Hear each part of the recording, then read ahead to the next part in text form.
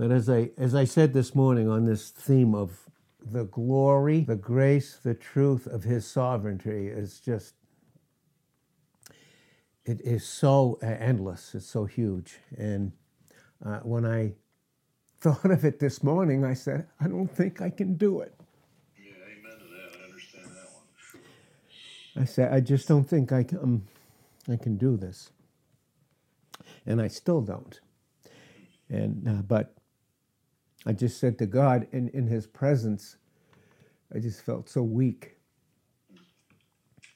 And what he revealed to me is weakness is good. And he brought to me Hebrews 12, 1 and 2. And I'll just read those, and I'm just going to share the thoughts that he gave me even before, or even if I do, or he has me to share on this theme that we're talking about. But in Hebrews 12:1, it says, wherefore seeing. And I'm so thankful that we can see not only the truth about what we have in Christ, but the truth of all those witnesses in Hebrews, the 11th chapter. They're all his witnesses. They witness the one hero, because at times, it's been said that this is the Hero Hall of Fame, and the Heroes Hall of Fame. And there's only one hero in here. And there's a lot of vessels that reveal. I don't even like that word hero. It's just, to me, it's just so far below what he truly is, Christ. Yes, man. It's just so far below. But where it says here, wherefore seeing, we are compassed about with so great a cloud of witnesses. God. And that cloud of witnesses are those that there's so many vessels, so many in themselves like us, undeserving, weak, frail, ruined vessels outside of Christ that he got a hold of. And they become this great cloud. And a cloud there means it's like there's so many of them. It's like the picture in Revelations 1, verse 7. It says, behold. And it's like, behold, look. He's coming with the clouds. And that's all of us. That's right. All of us coming back with him. It's kind of like a precursor to Revelations, the 19th chapter, in verses 11 to 16. We're finally coming. We're coming back with him. After being raptured, and some of us will go to be with him premature of the rapture, but there'll be a great group of those that are going to be raptured, never taste death. But we're going to be coming back, and it says, behold, he comes with a cloud. And there's so many, it blocks out the sun that are coming back. And we're all, and I studied this too, and there's just so much. We're his, we're his little stars. We're lit up with him, with his glory and his grace and his truth and his sovereignty. And we're coming back. And it's like we're blocking out the sun. We come back. It says, behold, he comes with the clouds. And it says, every eye will see him. Think about that. I mean, every single person's going to see him. It's going to be so great and so glorious because of him who's leading us, even coming back. And we are lit up with his glory and presence. And every eye is going to see that. And then it says, and they which also pierced him. And of course, that's all the Jews and nation of Israel. And then there'll be a multitude that will say, oh my God, we missed him, and instantly receive him.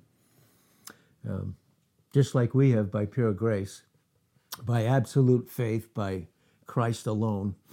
And then there's going to be a multitude. They're going to say, it's what that glory is going to reveal is, it's that glory that we are with him when we come back is going to turn multitudes towards him to receive him in Israel. Behold, he comes with a cloud, every eye will see him, and they which also pierced him.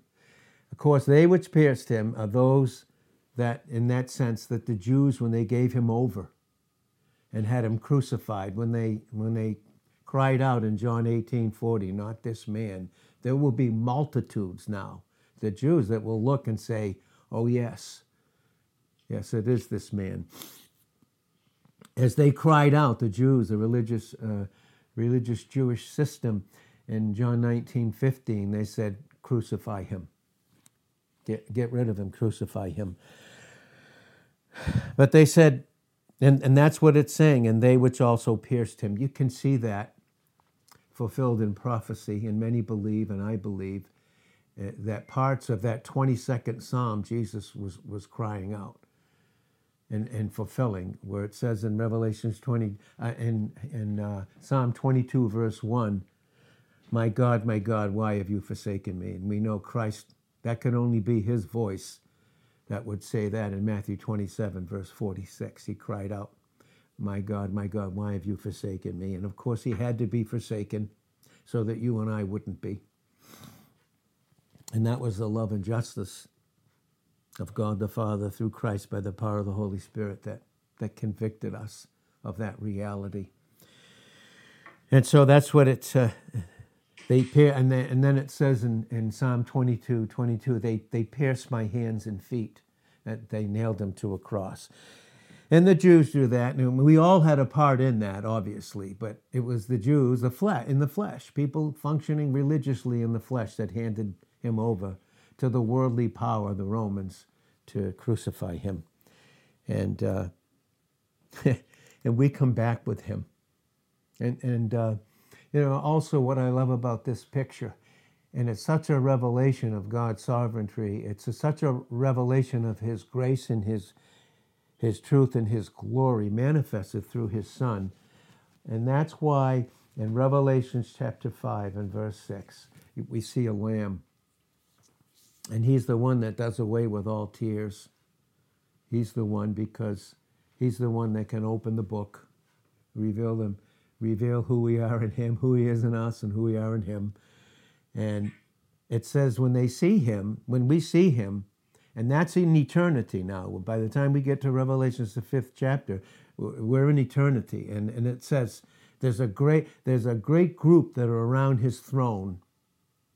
He's seated. Just picture Christ seated there. He's seated, and there's an innumerable host of believers. And only believers in Christ can sing this song. Eventually, the angels, they join in, but no one can sing it like you and I. And they're around his throne in Revelations 5, 9, and 12. And they're singing the song of eternity, the Lamb. That had to do, and it does have to do, with the sovereignty, the grace, the truth, and the glory that God the Father is through his Son by the power of the Holy Spirit. And it says in Revelations 5, 6, he's like a lamb that was just freshly slain. I mean, for all eternity, we'll see him that way. This fresh, beautiful newness, and this has been shared by many, and God has shared it through me, and of course many others, that he will be the only one in a glorified body that will reveal the marks of his suffering that led and revealed the sovereignty, the majesty, the power, the victory, the glory, the truth of his grace. That's what it's going to be revealed, and we'll see the marks in his hands and in his feet and on his side. And that's why he said to Thomas, when he rose from the dead in his glorified body, in John the 20th chapter, in verses 27, 28, and 29, he said, stop believing. Stop doubting what I said. Stop doubting my truth for you. See my wounds? See my wounds? Okay? He was wounded for us, and we see that in fulfillment in Isaiah 53. In Isaiah 53, verses 4 and 5. So when I look at this and I think about his glory, and I'm just going to be very, very short this morning, because I just feel like I just have to meditate on this more, and I just feel like the weight of it it's good, but it's just so incredible. But the picture that I had, one of the pictures I had, and I'll just share briefly on this. This is in Isaiah, the 6th chapter.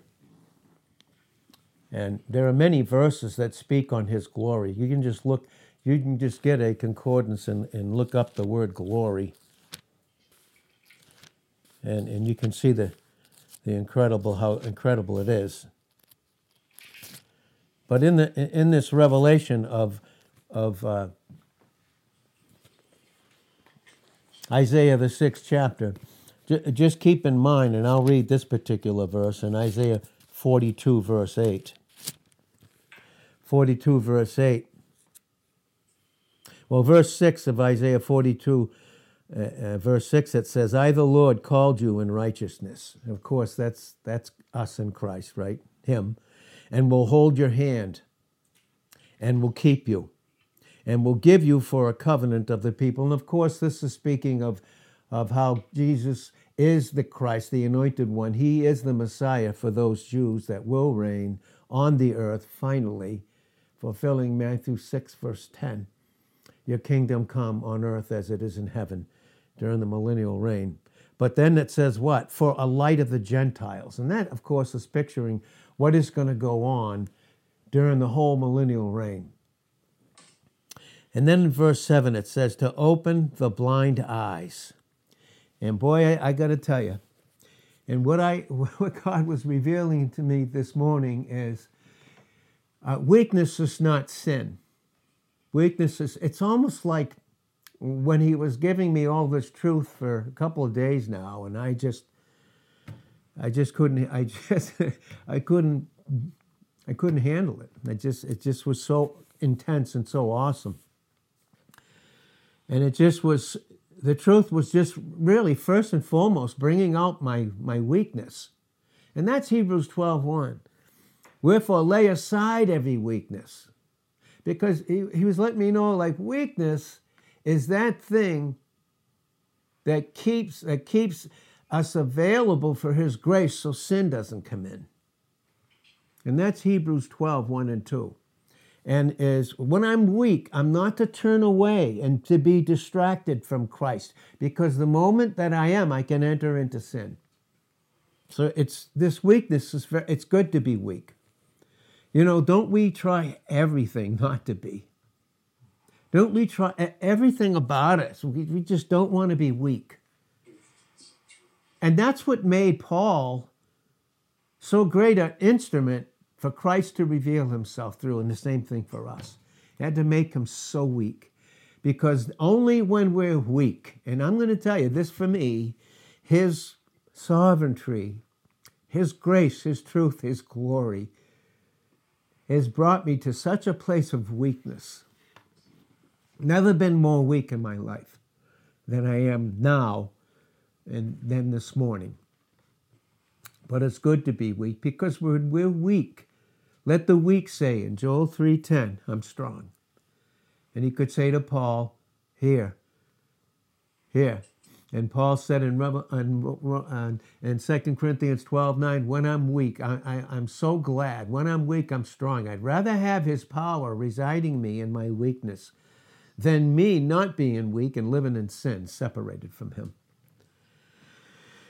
But Isaiah 42, verse 7, it says, and to open the blind eyes. And of course, this is to the nation of Israel. And of course, they will, as a nation, those 144,000 that will represent them turning to their Savior. But boy, did this open my eyes, to open the blind eyes. Why? Why does he want to open our eyes? We have to be weak. We have to recognize our weakness. It's not sin. We have to recognize that we're weak and listen, and he'll give us the grace, really, even to be okay. It's okay to be weak. You know why? Because we are. That means even in who we are in Christ. That means we can't even handle the life that Christ is in us and he's made for us. We can't do it. We're weak. We're weak. And he needs to open our eyes so he can continually bring out prisoners, to bring out the prisoners from the prison. You know, the uncaptured will, the will that's captured by the enemy in 2 Timothy 2, verse 26. and them that sit in darkness. I'm going to tell you,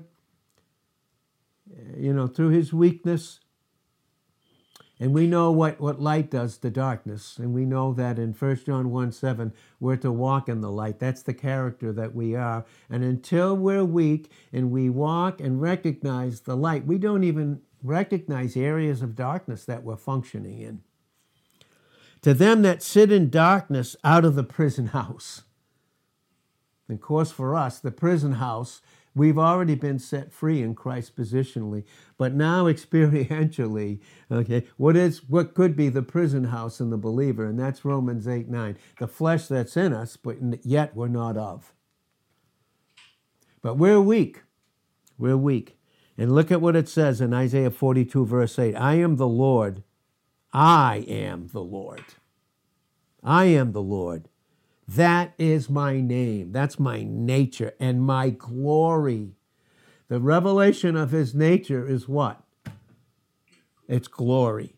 Will I not give to another, neither my praise to graven images? But boy, do we have a godly image in Christ. And I can't barely touch this again, even now, the way that God has revealed this to me, and I believe he will reveal it throughout the week. At least I trust him to do so and continually to do it in me. But when I look at the picture and what our approach would be, and the best place we can approach him in is weakness. It's just weak. We're weak. We can't do anything. What makes us think we can do anything? Whatever made me think that I could do anything? Whatever made me think that I could preach, that I could teach? Whatever made me think that I could even know a single thing? Whatever made me think that I can even breathe without him? Whatever made me think that? Of course, and in Revelations 12:9, the enemy, Satan, he deceives the whole world. And when I function in the flesh, he's deceiving me. He can't, as we said before, he can't touch our position in Christ. That's a family relationship. We were born into him in John 3:3-5. You can't unborn yourself once you're born into a family, because it didn't have anything to do with us. It was all grace. In Ephesians 2:8-10, we're his workmanship. What makes us think we can work anything? Ephesians 2:10, we are his workmanship. And God's not going to share that, his glory, his grace, his truth. And he can't. Could God share his sovereignty? Well, who's equal to him? It's God the Father. And in miracle of all miracles, it's God the Son who put on humanity. Geez, for the life of me, I don't understand that like I should. And that's why in 1 Corinthians 8, 1-3, knowledge, thinking we can do anything, understand anything. All it is used by the enemy to make us think we can do something to puff us up. That's right. We make ourselves the issue. And when we do, we make everyone else the issue. Right. And love is gone, by the way. Love doesn't exist there. There's no love in dead, lifeless knowledge. That's right. I can tell you that right now. I can tell you that. What makes me think I don't know anything outside of him? Not a single thing. And I don't know who I am outside of him, and I don't know who you are outside of him. Right. And yet his grace, his truth, his glory and sovereignty, they can never be separated, because they all manifest the oneness of the Trinity, Father, Son, and Holy Spirit. And that's why his high priestly prayer in John 17:11, 21, and 22 was that we would be one as they are. And even that oneness starts individually, doesn't it?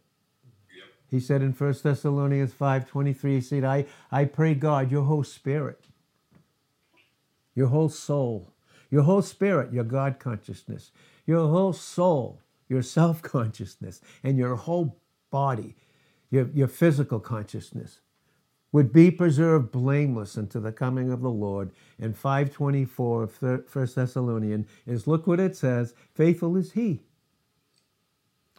who will call you, who calls you, who will also do it. In other words, his call has to do with his faithfulness, and that has to do with what he's already done about you and I. So I'll just read a couple of scriptures that I have here written down, and then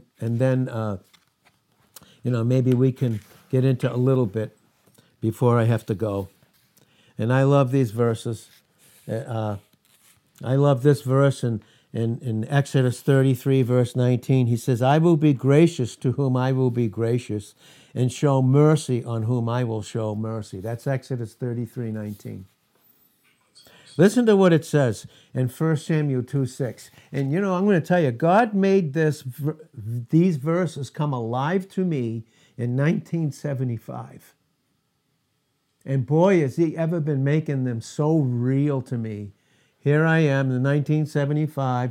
I just turned 23, and here I am, 68 years old. Listen to what these say. The Lord kills and makes alive. He brings down to the grave and brings up. The Lord makes poor, and I can say thank you for making me see how poor I am in myself. And he makes rich, how rich we are in him. In Colossians 2:3 and Philippians chapter 4 and verse 19.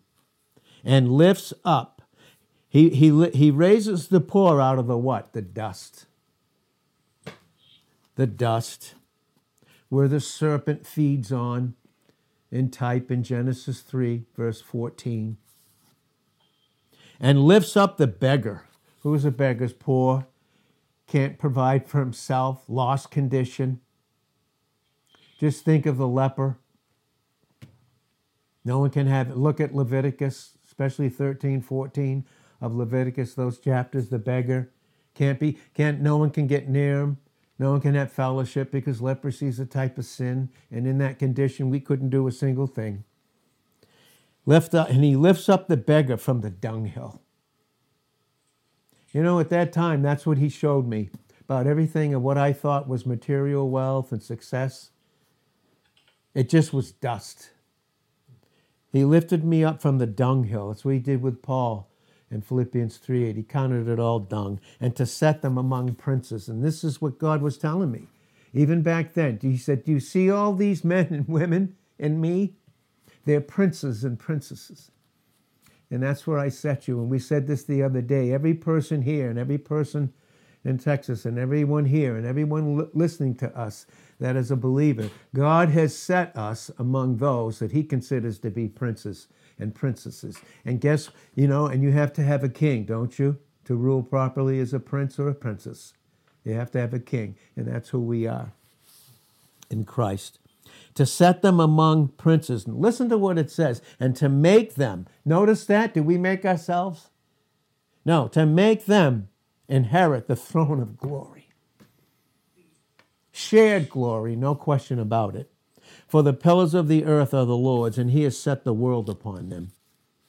What makes us think we can do anything? Here we are on this little dust ball called earth, tilted on its 5-degree axle. What keeps it there? I mean, what's keeping it there? It's the power of his spoken word that holds it together in Hebrews 1:3 and Hebrews 11:3. And that's his power that holds us together. You know what it has to do with? His glory. His glory. We couldn't even get near it without the grace and truth in John 1:14 that Christ is. And they beheld, it says, his glory. Well, and he set the world upon them. Okay, this scripture that I'm going to read is 1 Chronicles 29, 11 and 12. You, O Lord, are the greatness and the power and the glory and the victory and the majesty for all that is in heaven. And where can we go in eternity where it's not heaven? And in the earth is yours. Yours is the kingdom, O Lord, and you are exalted as head above all. Both riches and honor come of you. What makes us think that anything that we have is ours and that we made it?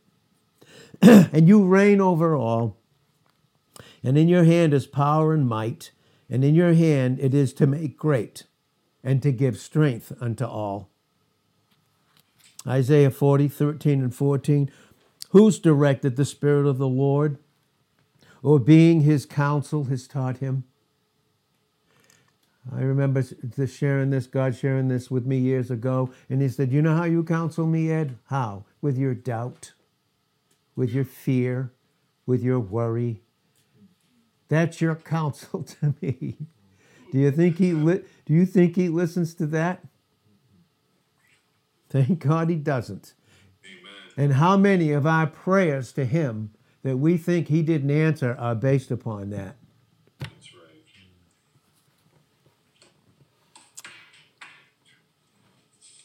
I am God. Who's directed? Who's directed the Spirit of the Lord, or being his counsel has taught him? What makes us think that God would use us? It's him and us teaching people. I mean, we're a vessel.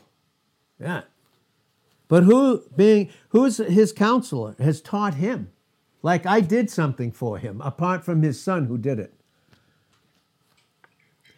And taught him in the path of judgment, which is justice, really, and taught him knowledge. This is Isaiah 46, 9 through 11. I am God, and it's like your prayer, and God tells me this all the time, and I say it to him just about every morning. Now, God, there's nobody like you. You tell me who is like God in Christ. I am God, and there is none like me, declaring the end from the beginning and from ancient times the things that are not yet done, but they're finished. Saying, my counsel will stand. Now look what it says. I will do. Notice that. I will do all my pleasure. Yea, I have spoken it. I will bring it to pass. I have purposed it, and I will also do it. Amen. Romans 9:20, oh man, who are you that replies against God?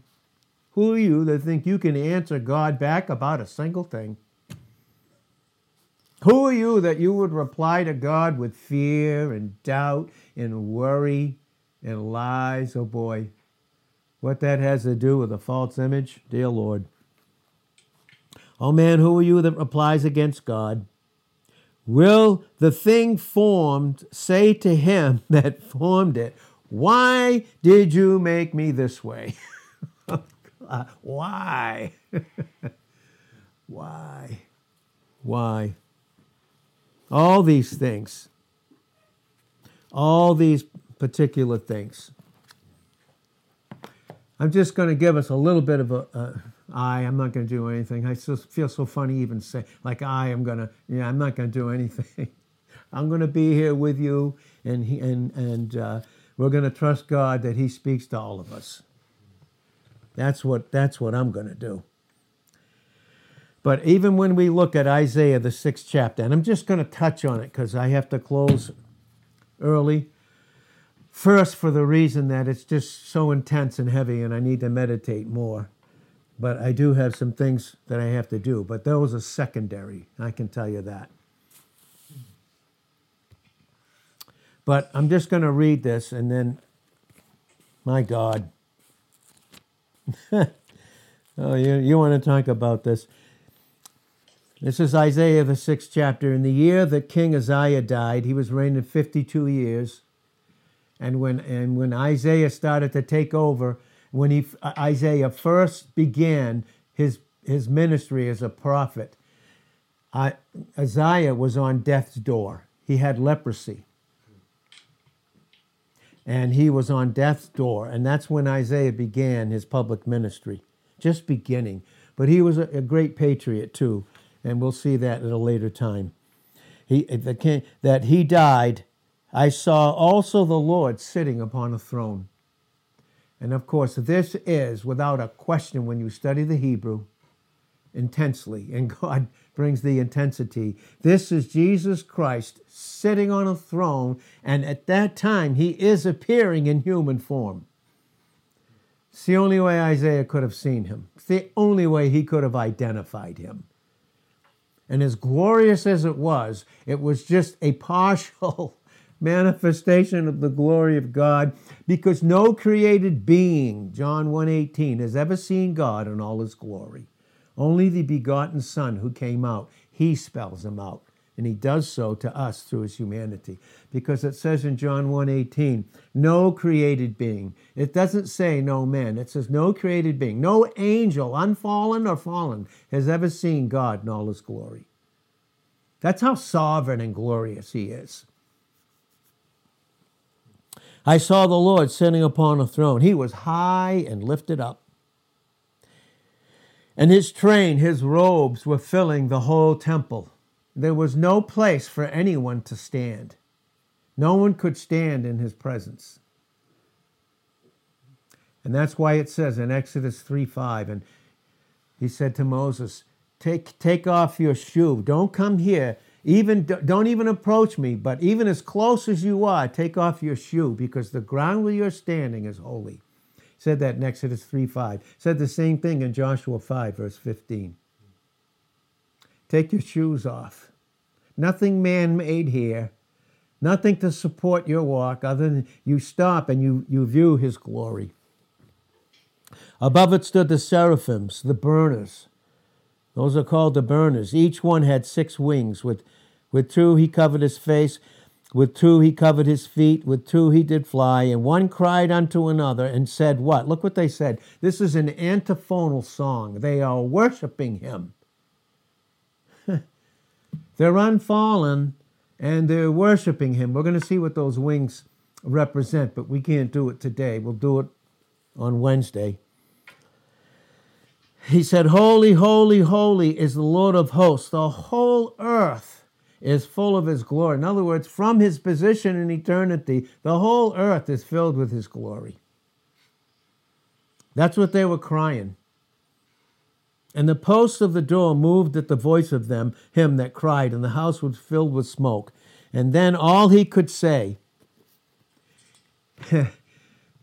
oh boy, he said, this said I, woe is me, for I am undone, because I am a man of unclean lips. And I dwell in the midst of a people of unclean lips, because my eyes, just a little bit, the last few days, I could see the King, the Lord of hosts. And I was completely undone in my weakness, not necessarily living in sin, no, because weakness is not living in sin.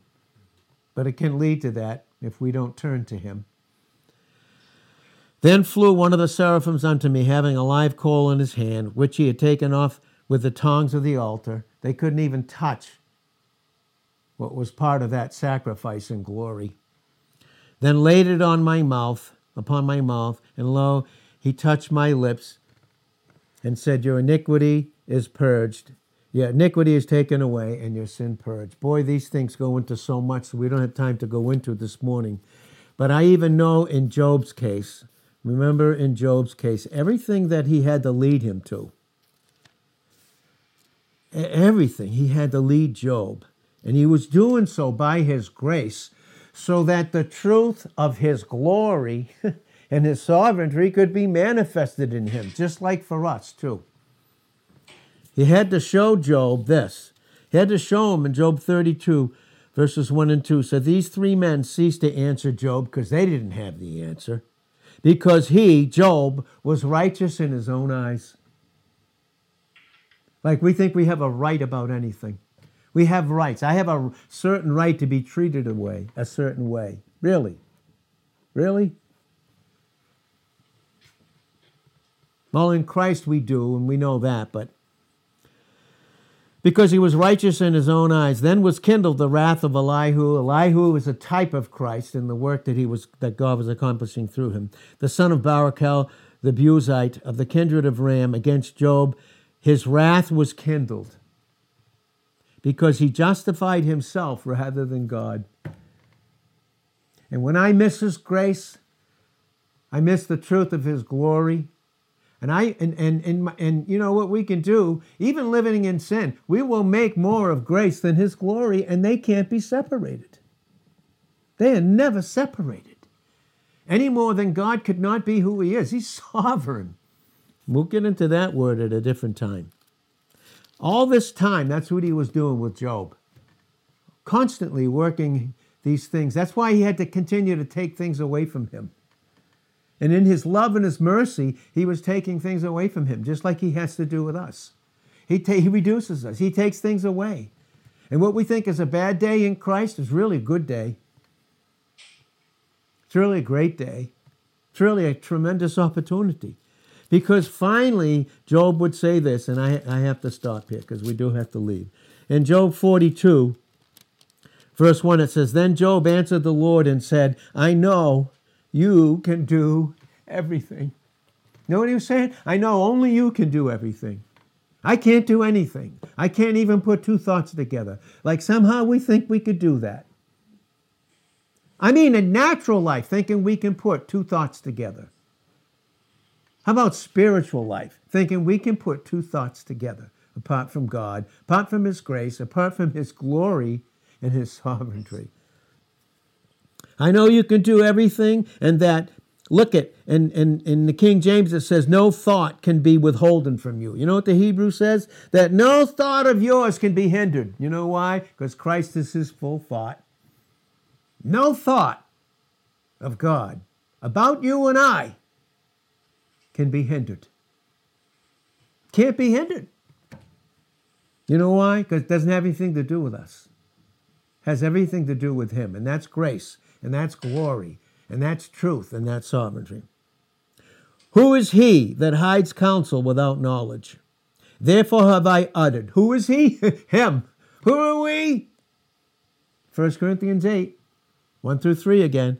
Who is he that hides counsel without knowledge? Thinking I do know some things. Therefore have I uttered that I understood not. And boy, did God convict me of that. How many times you thought you were uttering my word and you were doing it apart from me. Have I uttered that I didn't understand it? Maybe it was my position, but I wasn't experiencing it because I didn't submit my will and I was functioning in a lie of a false image. I understood not. And this is what he was showing me. Things too wonderful for me. Oh my God. And I didn't know them. Hear, I beseech you, and I will speak. I will demand of you, declare unto me. I have heard of you by the hearing of the ear, but now my eye sees you. Wherefore, I abhor the self-life. Wherefore, us in Christ, I abhor the flesh and repent in dust and ashes. And boy, he had to take away, just like he has to do with us, just so he could add double again. But he couldn't do it outside of his grace, outside of the manifestation of his glory and his truth and his sovereignty. So, Father, we thank you this morning for your precious truth, your precious word. And, oh, God, I, with all of us, I just need to meditate more and more on these things. Thank you and praise you, Father. And, oh, we just want to hear more. I just want to have more. More of you, less of me. He must increase in John 3:30, but I must decrease. And thank you for the decreasing so that we can function in the increase. It's immutable and unchangeable. Has to do with your grace. And grace has to do with your glory. And when you give us grace, we'll never glory in ourselves, never glory in sin, because in Galatians 6:14, God forbid that I should glory, except in the cross of Jesus Christ that's crucified the whole world system to me, and I into the world. In Jesus' name, amen.